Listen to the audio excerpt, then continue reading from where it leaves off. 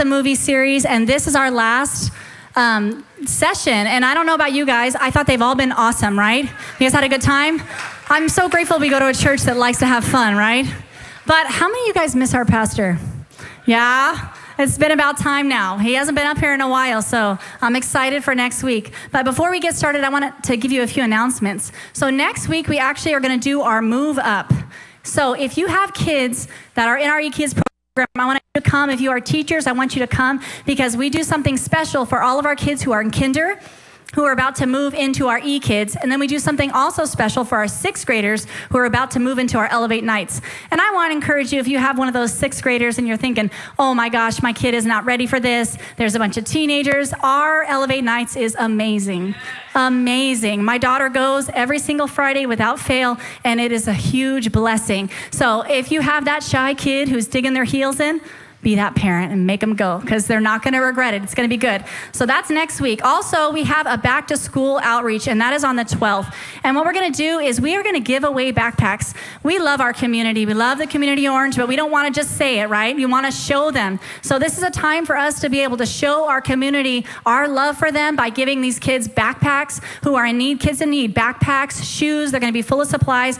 We're going to have haircuts. We also have Adrian Harris is going to be doing a BMX show. So it's going to be real awesome. And the cool thing is, if you know somebody who's in need, maybe you have a neighbor, you have a relative, you know somebody who is financially struggling and they have kids, you don't have to do anything. You just got to bring them. You just got to show up. Bring them and get in line. It's actually going to be from 12 to 2. It's first come, first serve, so make sure you're there on time. Bring them with you so that we can bless them. We can love on them. Now, maybe you don't have any kids and you're like, oh, I don't need to go to this. You do. Go to it because we need volunteers and we need you guys to be that smiling face to love on these people. Maybe they've never been to church. And this is our opportunity to do that. So I want to encourage you. The 12th is our backpack outreach at 12 p.m. I will be there, and I hope to see you there too. Also, we have a lot of fun stuff going on this month. We also have a beach day on the 19th. So just keep an eye out on the Elevate app. Keep an eye out online because we're going to give you more details to follow. And we have a giving box in the back. So if you want to give, there's a box in the back that lights up. You can also text to give. You can scan to give. There's many ways to give. And I just want to encourage you because it brings nothing but blessing upon your life. But with that, we're going to go ahead and get started. And we'll go ahead and go into the first scene. All right, so first of all, let me begin with telling you this is one of my most favorite movies of all time. I believe it's a wonderful parallel to the adventurous life that God has called us to live. It's full of love, it's got trials, it's got laughter, it's got victories. Hopefully you're familiar with this movie. How many of you guys have seen The Princess Bride? Raise your hand if you've seen. Oh, good. It's not many of you. That's okay. I'm going to try to fill you in on the little parts, and hopefully by the time you leave, you're going to want to go home and watch it. I think you will. So this movie begins with a grandfather telling his grandson he's got a story to tell him. Now, the grandson immediately rolls his eyes. He's like, I got a gift? Yes, I got a gift. He opens it up and he's like, it's a book? You brought me a book? Great, I'm sick, and now my grandpa has to sit here and read me a book. But anyways, he listens to it, and all of a sudden he's drawn into this exciting tale. And it's funny because it kind of reminds me of how the devil deceives people into thinking that Christianity is some boring, mundane life. But anyone who's actually really lived it, like really lived for the Lord, knows it's probably one of the most exciting lives to be lived. Romans 8:15-17 says it like this. This resurrection life you receive from God is not a timid, grave-tending life. It's adventurously expectant. Greeting God with a childlike, what's next, Papa? God's Spirit touches our spirit and confirms who we really are. We know who He is, and we know who we are, Father and children. And we know that we are going to get what's coming to us, an unbelievable inheritance. We go through exactly what Christ goes through. If we go through the hard times with Him, then we will certainly go through the good times with them. He has called us to live a life of adventure. Now, what is an adventure? It's defined as an exciting experience or an undertaking that is typically bold, and guess what? It's sometimes a little bit risky, and this is how God has intended us to live. If our Christian walk becomes, boring or mundane, it's because we make it so. And what are the reasons? Maybe it could be out of religion. Maybe because we're just living it out of religion, like Paul talks about. Or it could be fear. Maybe fear of the unknown. Fear of failure or rejection, or maybe it's complacency. You're comfortable. I don't want to go out and do something new. It's going to get me off my couch and out of my warm, comfortable home. I've been there before. But the funny thing is, some of us lived way more adventurous lives but not in a good way before we were saved. And then after we give our lives to the Lord, we become afraid of anything new or anything that involves risk. But this is not the way that God has called us to live. We are to live as what Jesus lives. And there was not a more venturous person on this planet. Romans 8 says we go through the same things that Christ did. What did he do? He healed the sick. He challenged the religious. He made disciples and good friends out of some of the most difficult of people. He raised the dead. He cast out demons. He fed the multitudes physically and spiritually. He calmed storms. He walked on water and so much more. In John 21 through 25, the Bible says, Jesus also did many other things. If they were all written down, I suppose the whole world could not contain the books that would be written. The impact that he made in 3 short years has changed history and eternity forever. He could never have done that just by playing it safe, right? He's called us to live this life full of adventures. And what does any good adventure story have? True love. I mean, in my book, it's got to have true love, right? Ladies, we got to represent today. No more. I mean, these guy movies are great, but we got to get some true love in here. Trials, tribulations, strong characters, right? They're often flawed, but you kind of fall in love with them because they grow throughout the story. Losses, victories, friendships, enemies, and of course, it's got to be funny, all right? I love a good comedy. It's got to have joy, right? So what I'm going to do is I'm going to break up this movie into a few different parts, this adventure, and we're going to parallel it with our walk with God. Can we have some fun this morning? Yeah? Okay, so we'll go into our next scene. Is this a kissing movie? Yeah, thinks his grandpa's trying to trick him. I love this because the beginning of the movie begins with true love awakened. Wesley, he's a farm boy, right? He's working for this young maiden. She's his boss, and she loves it. She loves telling him, get this, get that, get this, just kind of ordering him around. She likes being the boss, ladies. We got that in us. Sometimes it comes with the territory. So she likes doing that, and she's ordering him around, and every day he responds with, as you wish. Now, just a side note, fellas, you want to win some brownie points with a wife, John? Next time she asks you to take out the trash, do it. Smoldering look in your eyes, as you wish. Yeah, next time, go pick up some milk for the store, respond back, as you trust me. You don't believe me, you'll get some brownie points, all right? But anyway, so she's going throughout her life every day, ordering this farm boy around. And then one day she realizes that all the time he's saying, as you wish, all of a sudden like a light bulb, ding, he loves me. Oh my gosh. And then all of a sudden she realizes, I love him. And then they go kiss in the sunset like a true 80s movie, as it should be. You know, I was 13 years old when true love was awakened in my life. I was a broken young girl who I believed I was very little importance to anyone. And then I heard the message of the gospel, and I'd heard it many times before, and all of a sudden it became real to me. How many of you guys were kind of like Princess Buttercup at some point? Totally unaware of the God who loved you, oblivious to his advances, and him being the gentleman that he is. He didn't force himself on you, but he waited patiently for true love to be awakened in you. God's love was always there, just like this scene right there, just like Princess Buttercup, unaware of the truest love waiting to be awakened. But once my eyes were opened, oh boy, did I fall. You know, I came to live with my dad when I was 12 years old. My mom, did not know him at all. He was a pastor in Costa Mesa. And my mom made the best decision of her life when she decided, I don't really want to be a mom right now. This is too hard. And she sent me to live with my dad. I was very upset at her at the time because I didn't understand. I felt kind of rejected. But I realized it was the Lord's plan for my life. But for a whole year, I went to church. My dad was a pastor, and for a whole year, I, listened to the messages. I served in the Sunday school. I helped wherever I needed to, but there was nothing there yet. You know what I mean? I even went on outreaches. I passed out flyers, but then one day we had a youth, it was like a youth, I don't even know, like a missions trip to Oregon. And my dad told me I was going to go. And I was 13. I was extremely shy. I know I tell people that and they never believe me, but I swear it's true. I'll show you some pictures one day. But I was extremely introverted, very, very shy, insecure. And I was so upset at my dad because I was like, you're making me go. I didn't know anyone, hardly. Only the people that felt like they had to be nice to me because my dad was a pastor. So it was very awkward. And I did not want to go. I was upset at him. And I remember I went, and I was having a good time. I had made a few friends, and we went to this skate park, and we were passing out flyers, inviting these people to church. And I remember there was this skater kid, and he was cute. And I was like, oh, I'm going to invite you to church. You're cute, kind of thing. And so I did. I invited him, and he came, and I was like, oh, he's here. But I remember the message was going on. He was sitting next to me in the service, and the message was so random. Like, it was probably a great message, but I was too interested in the boy next to me. But I do remember that one of the guys, Earl, came out wrapped up in toilet paper, and he was dressed as Lazarus. And I remember Pastor Adam was like, Lazarus, come out of there. And he hopped out, and the toilet paper's like falling out off of him or whatever, and the toilet paper roll's still connected. And it was crazy. But I remember he did this altar call after at the end, and I felt like my heart was gonna jump out of my chest. And I did not care who saw me. I looked at that boy and I was like, this stupid boy, I have no interest in him anymore. And I just had to run up there because I knew, oh my God, God is real. Not only is he real, does he love me? And I had to do it. I had to get up there. So I did. I went up and I got saved, and I fell in love, instantly in love with a Savior that loved me at my worst and saved me from my sin. And I realized that there's no truer love than the love of God. 1 John 4:16-17 says, we know how much God loves us, and we put our trust in his love. God is love, and all who live in love live in God, and God lives in them.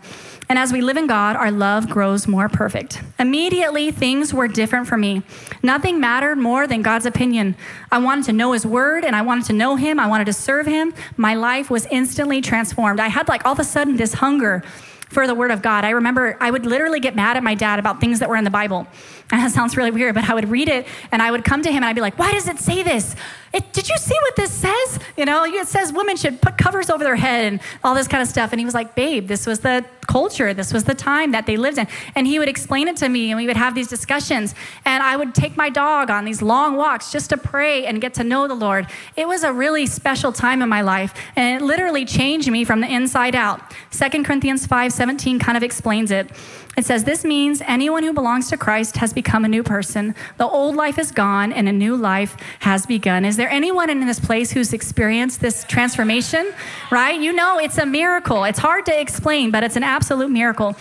The world, right? Hollywood, they think that they know about love, right? But it's only a superficial version of the real thing. There is no truer love than the love that God has for us. And ultimately, that's what this whole movie is about. It's about Wesley going through many trials, many obstacles to get to his one true love. So for those of you who haven't seen it, I'm going to kind of give you a little summary of what's going to happen before our next scene. So Princess Buttercup finds her true love, and you think, it'd be so boring, right? If they were like, and they live happily ever after, right? It'd be like a 5-minute movie, all right? But that's not what happens. Wesley sails away on his ship to make his fortune so he can marry her, guys. You got to get a job. You just got to do it. I'm not saying get on a ship and sail away, but you get married, you got to take care of her, right? So he does. He leaves so he can make some money. All of a sudden, she gets word that he's dead. Okay, and then 3 or 4 years go by, and she is chosen by Prince Humperdinck. He's the prince of the land, to be his bride. Now, pretty much how it works is he gets to pick any lady that he likes, as long as she's not married. So she doesn't love him, but she's kind of forced into this stuck marriage. Then one day, when she's out riding her horse, she's kidnapped by 3 bandits. Now, these bandits were actually hired by Prince Humperdinck because he doesn't really want to marry her. He actually wants to murder her, and he wants to start a war. So soon the bandits find a man, they take her, they throw her in a boat, they're sailing away, and all of a sudden they turn around and there's a man in the mask following them, behind them in another boat. And that's where our next scene begins. So in this scene, Fezzik the giant carries Indigo, Princess Buttercup, Vincini up the cliffs of insanity. And because it's a very difficult way, they're pretty sure that no one is going to follow them. Now, keep in mind, it's not the only way. They could take a couple hours. It would take them a little bit longer, but a couple hours they could sail around and they can get there. And you'll see later on, that's how the prince gets there. But all of a sudden, to their dismay, the man in the mask starts following them. There's always another route, but they choose the more difficult one that seemed almost insane to attempt, hence the name, Cliffs of Insanity. But instead of looking at them and giving up, he tackled it head on and he goes behind them. Sometimes in our walk with God, he's going to put something on your heart that is completely insane to the world, sometimes insane to your own mind, maybe your friends, your family. He might put difficult things in your heart to do, but don't let their size and their sacrifice scare you, because they are monumental moments in your life that God can use to build character within you. And it kind of reminds me of a story in the Bible in 1 Samuel 14. I'm going to go ahead and read through the portion. You guys can follow along with me on the screen. Later that day, Jonathan, Saul's son, said to his armor bearer, "Come on, let's go over to the Philistine garrison patrol on the other side of the pass." But he didn't tell his father. Meanwhile, Saul, the king, was taking it easy under the pomegranate tree at the threshing floor on the edge of Gibeah. There were about 600 men with him. Ahijah, wearing the priestly ephod, was also there. No one knew that Jonathan had gone off. The pass that Jonathan was planning to cross was over to the Philistine garrison. It was flanked on either side by sharp rock outcroppings, cliffs named Bozez and Sinna. The cliff to the north faced Michmash. The cliff to the south faced Gibeah. Jonathan said to his armor bearer, "Come on now, let's go across to these uncircumcised pagans. Maybe God will work for us. There's no rule that says God can only deliver by using a big army. No one can stop God from saving what he sets his mind to it." His armor bearer said, "Go ahead. Do what you think is best. I'm with you all the way." And Jonathan said, "Here's what we'll do. We'll cross over the pass and let the man see we're there.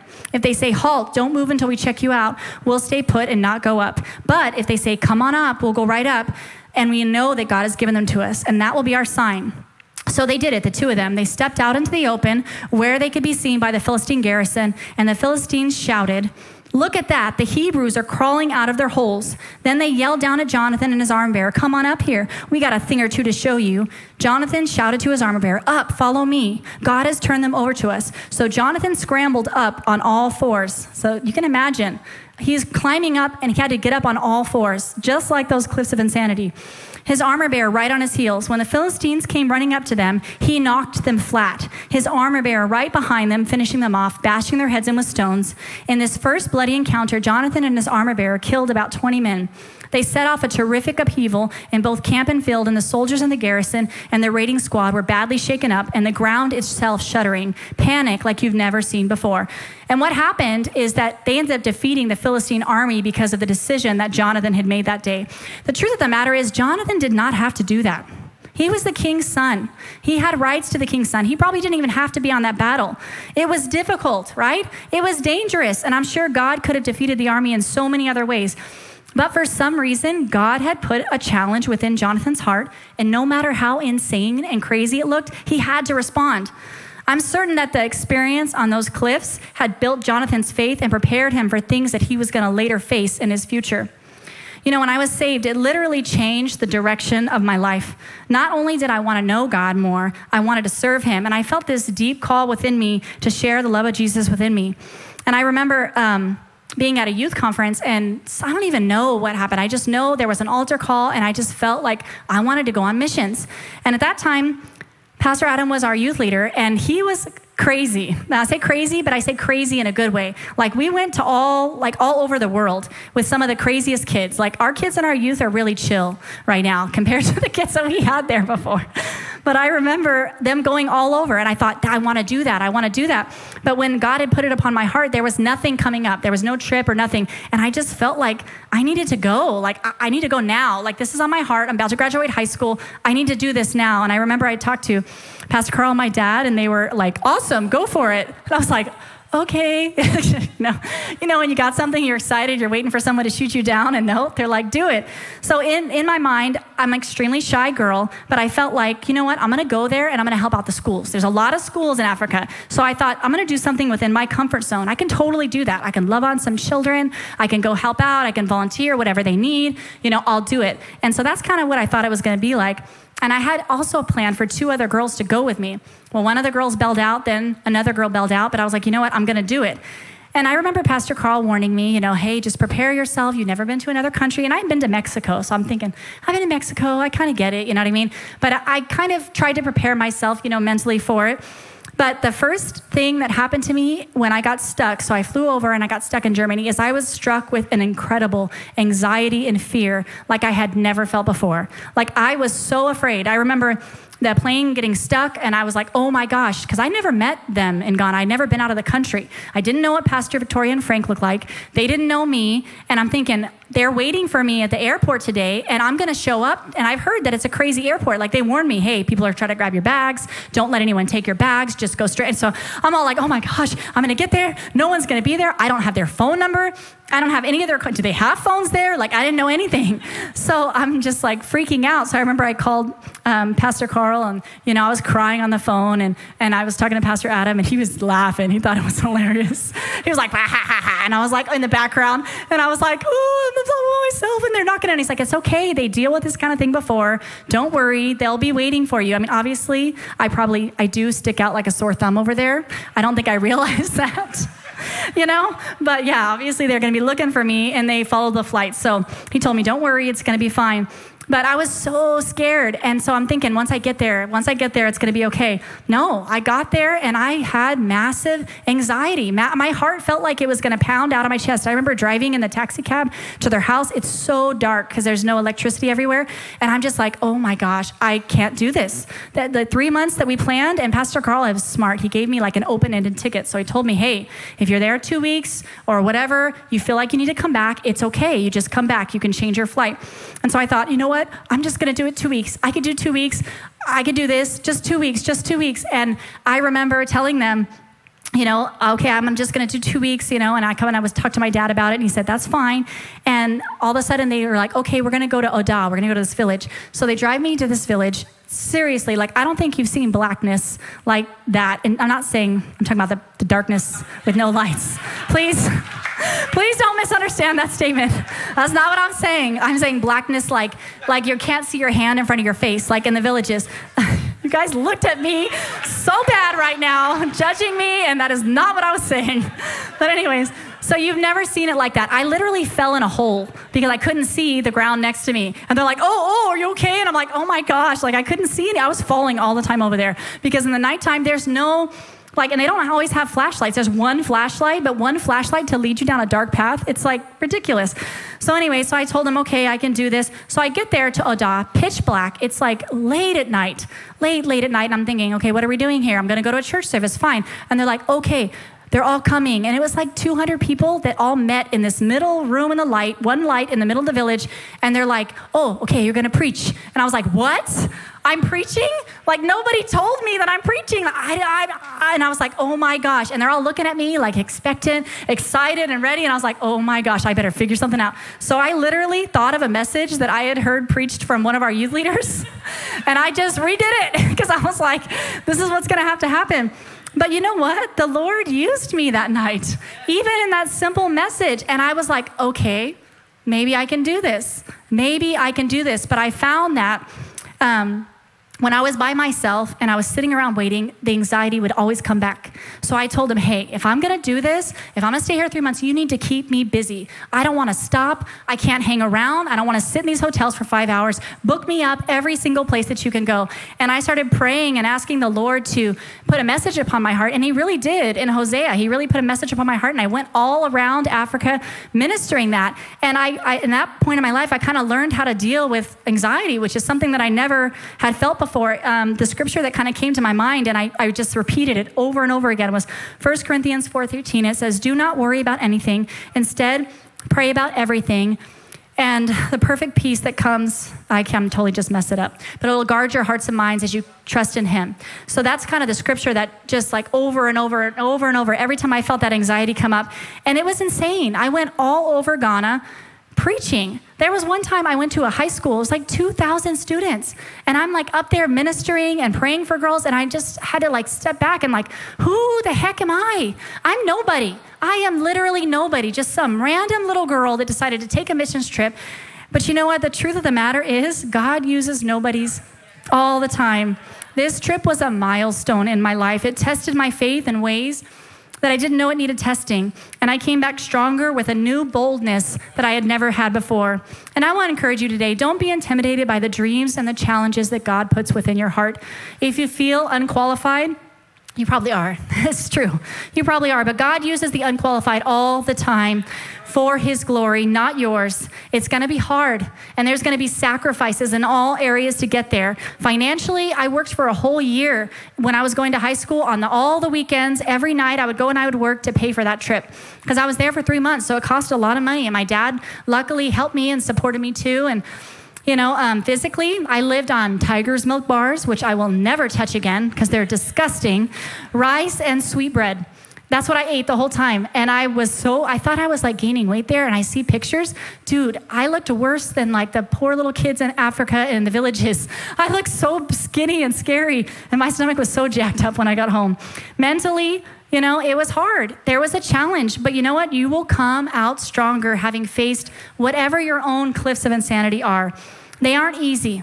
They are not easy, and everything does not always fall into place, and they require sacrifice, but they are worth it. And the truth is, challenge is good for you. God has made us that way. We need to take on challenges. We need to tackle challenges because when you challenge yourself, it causes your faith to become stronger, and this builds endurance, which we all need to run the race that God has set before us. 1 Corinthians 9:24-27 says it best. You've all been to the stadium and seen the athletes race. Everyone runs and one wins. Run to win. All good athletes train hard. They do it for a gold medal that tarnishes and fades. You're after one that's gold eternally. I don't know about you, but I'm running hard for the finish line. I'm giving it everything I've got. No lazy living for me. I'm staying alert and in top condition. I'm not going to get caught napping, telling everyone else about it, and then missing out myself. If your race isn't hard, I've got news for you. You might not be running the right race. We have to train hard. We've got to climb a few cliffs of insanity, and they are good training grounds.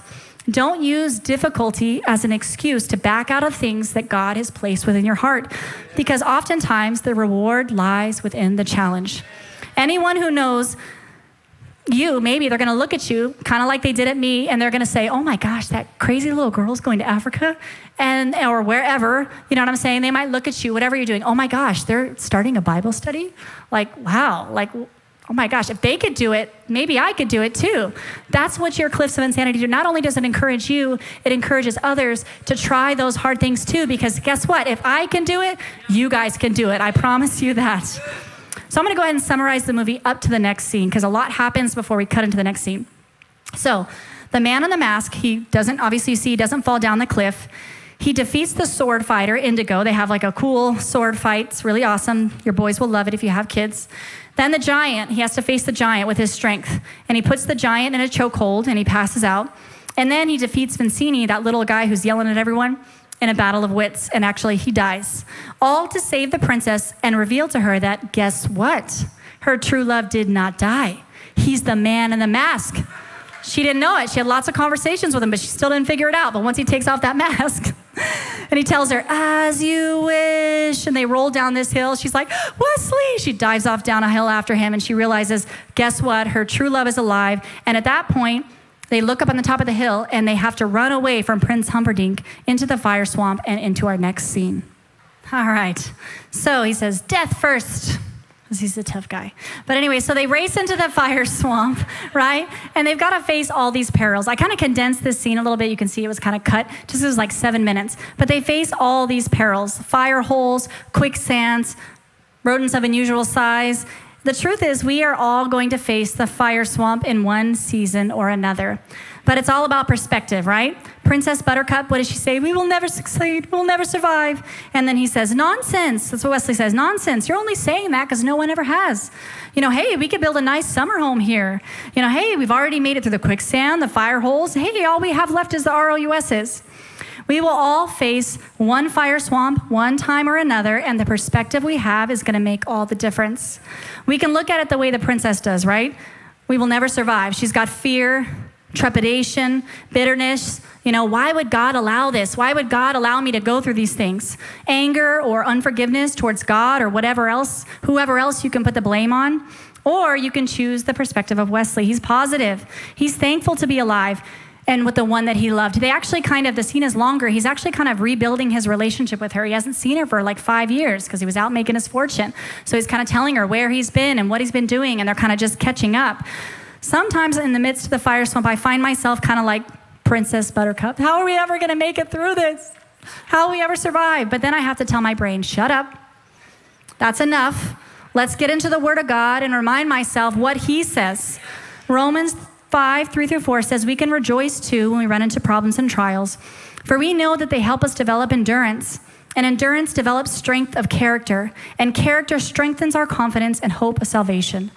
The fire swamp may seem like the worst place in the world, but it's where God does some of His best work within us if we allow Him to. You know, Johnny and I have definitely went through our years in the fire swamp, and it seemed almost like trial after trial, and we get through one, it's like the waves, you know, you get caught in the ocean, and one wave comes over, and you get up for breath, and you're like, oh, it's done, and all of a sudden another wave smacks you down, and we kind of went through a season like that. You know, Emma was just born. We were super excited. She was a wonderful baby. Fell head over heels for that little girl. And then all of a sudden, Johnny gets laid off, you know, and he had a really good job, a really good career, like he was headed in a good direction. And we're like, oh my gosh, okay, now what are we going to do? But you know what? The Lord provided. He provided, gave him a new job, and we just kept on going. Within a few short years, you know, we found out that we needed to put his dad. He didn't have a relationship with his dad, and we found out we had to put him in a rehab center, and he ended up passing away. We lost his dad, and then we also lost both my grandparents, you know, then my father, and then his mother. It was a difficult season of loss and heartache for both of us, and it seemed to be like one thing after another. But at the same time, there was joy. You know, we had both of our girls at the same time. We had just given birth to Emma, and then a few short years later, we had Lila. You know, I actually remember, it's funny because I'm looking at it right now. That second row right there, right next to Pastor Carl, I remember my dad sitting there. And I was like 6 months pregnant with Lila. I was massive. And my dad was really sick. He had ascites, and his stomach looked just like mine. And I remember him telling me, look, babe, we're twins. And we took a picture together, and I just was like, oh man, you know, it was like, I had my dad here. He was so excited, you know, to meet Lila. Actually, when I gave birth to Lila, my dad was actually in the same hospital because he was really sick, being treated for the disease that he had had. So it was hard, but at the same time, there was joy. I got to see my dad hold Lila, you know, and be so excited with her chubby little cheeks that kind of reminded me of my dad's. You know, it was a good and a hard time at the same time.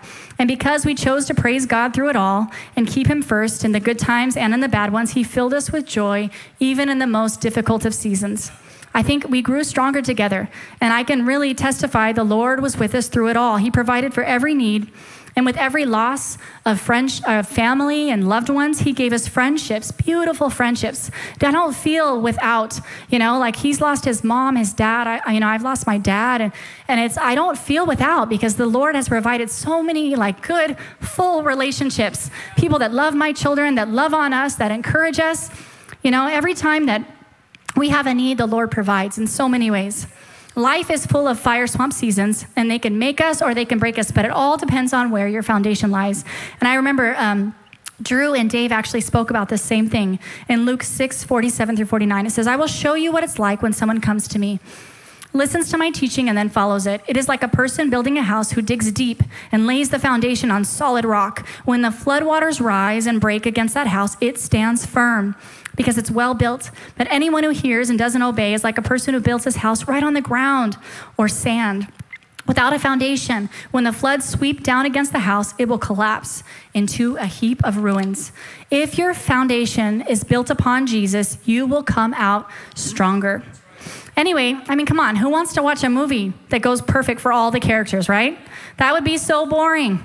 Trials build character, and they make us love the characters even more as they grow and overcome. And it's the same with us. We become more sensitive. When we allow God to use us and let us go through a few things, we become a little more compassionate, a little more understanding, and we're refined through the fire, and we come out just a little bit better versions of ourselves. And sometimes the cliffs of insanity are going to prepare you for those fire swamp seasons. That's why I say don't avoid difficult things, because you need to face them, because then there's times where difficult things are going to come your way whether you like it or not, and you've got to be prepared. Trials build up our faith. They help us grow, and as difficult as they are, we've got to trust the process. Because Jesus never promised this life to be easy, but He did promise to be with us through it all, and that's a promise we can hold on to. Faith means believing that God is good, even when everything around us tells us He's not. Princess Buttercup, she kind of struggled believing her true love would come before the fire swamp. She had issues. She was literally sitting next to him, having full conversations with him, and she didn't even recognize that her true love was under the mask because, she was kind of bitter inside that it was taken away from her. But then all of a sudden they go through the fire swamp and she's got faith to stand up to Prince Humperdinck. She tells him, my true love will always come for me. No matter what, death is not even going to keep him from me. That's what she tells him. All of a sudden that fire swamp just kind of like built up her faith. And thankfully we serve a God who never stops fighting for us, even when our faith is small. 1 Peter 1, 6-7 says, I know how great this makes you feel. Even though you put up with every kind of aggravation in the meantime, pure gold put in the fire comes out proved pure. Genuine faith put through the suffering comes out proved genuine. When Jesus wraps it all up, it's your faith, not your gold, that will have on display as evidence of his victory. I don't know about you guys, but I want to have that pure golden faith when I come out of the fire swamp. I want people to look at my life and be like, man, she's not perfect. Things weren't easy, but the Lord is working through her. He's building her. And I want him to, when I go to heaven, just be like, hey, good job. You did it. Good job. It wasn't easy, but you did it. So I'm going to go ahead and briefly summarize the next scene of this movie. So Wesley, at this part, he says, death first. So what happens is the princess goes and tells him, do you promise not to hurt him if you don't hurt him? And so he says, yeah, I promise not to hurt him. But he pretty much takes him to this place called the pit of despair. Okay, and just a little side note, we can come out of the fire swamp, we can come out stronger or we can come out bitter. And I think when you go off on your own and you go by yourself and you're not around people that love you and that can encourage you, that's what's going to happen. And that's where he ended up. He ended up at the pit of despair, all by himself, all alone, and he actually almost died. So don't go there, all right? You may come out of the fire swamp looking like Wesley. You got a little battered shoulder, a couple bites from a rodent of unusual size on you. That's all right, but that's not the time to be alone. That's the time to be around people. So just encourage you there. But he comes out of the pit of despair. He almost ends up mostly dead. Then Indigo, the sword fighter, and Fezzik the giant clean up their wounds.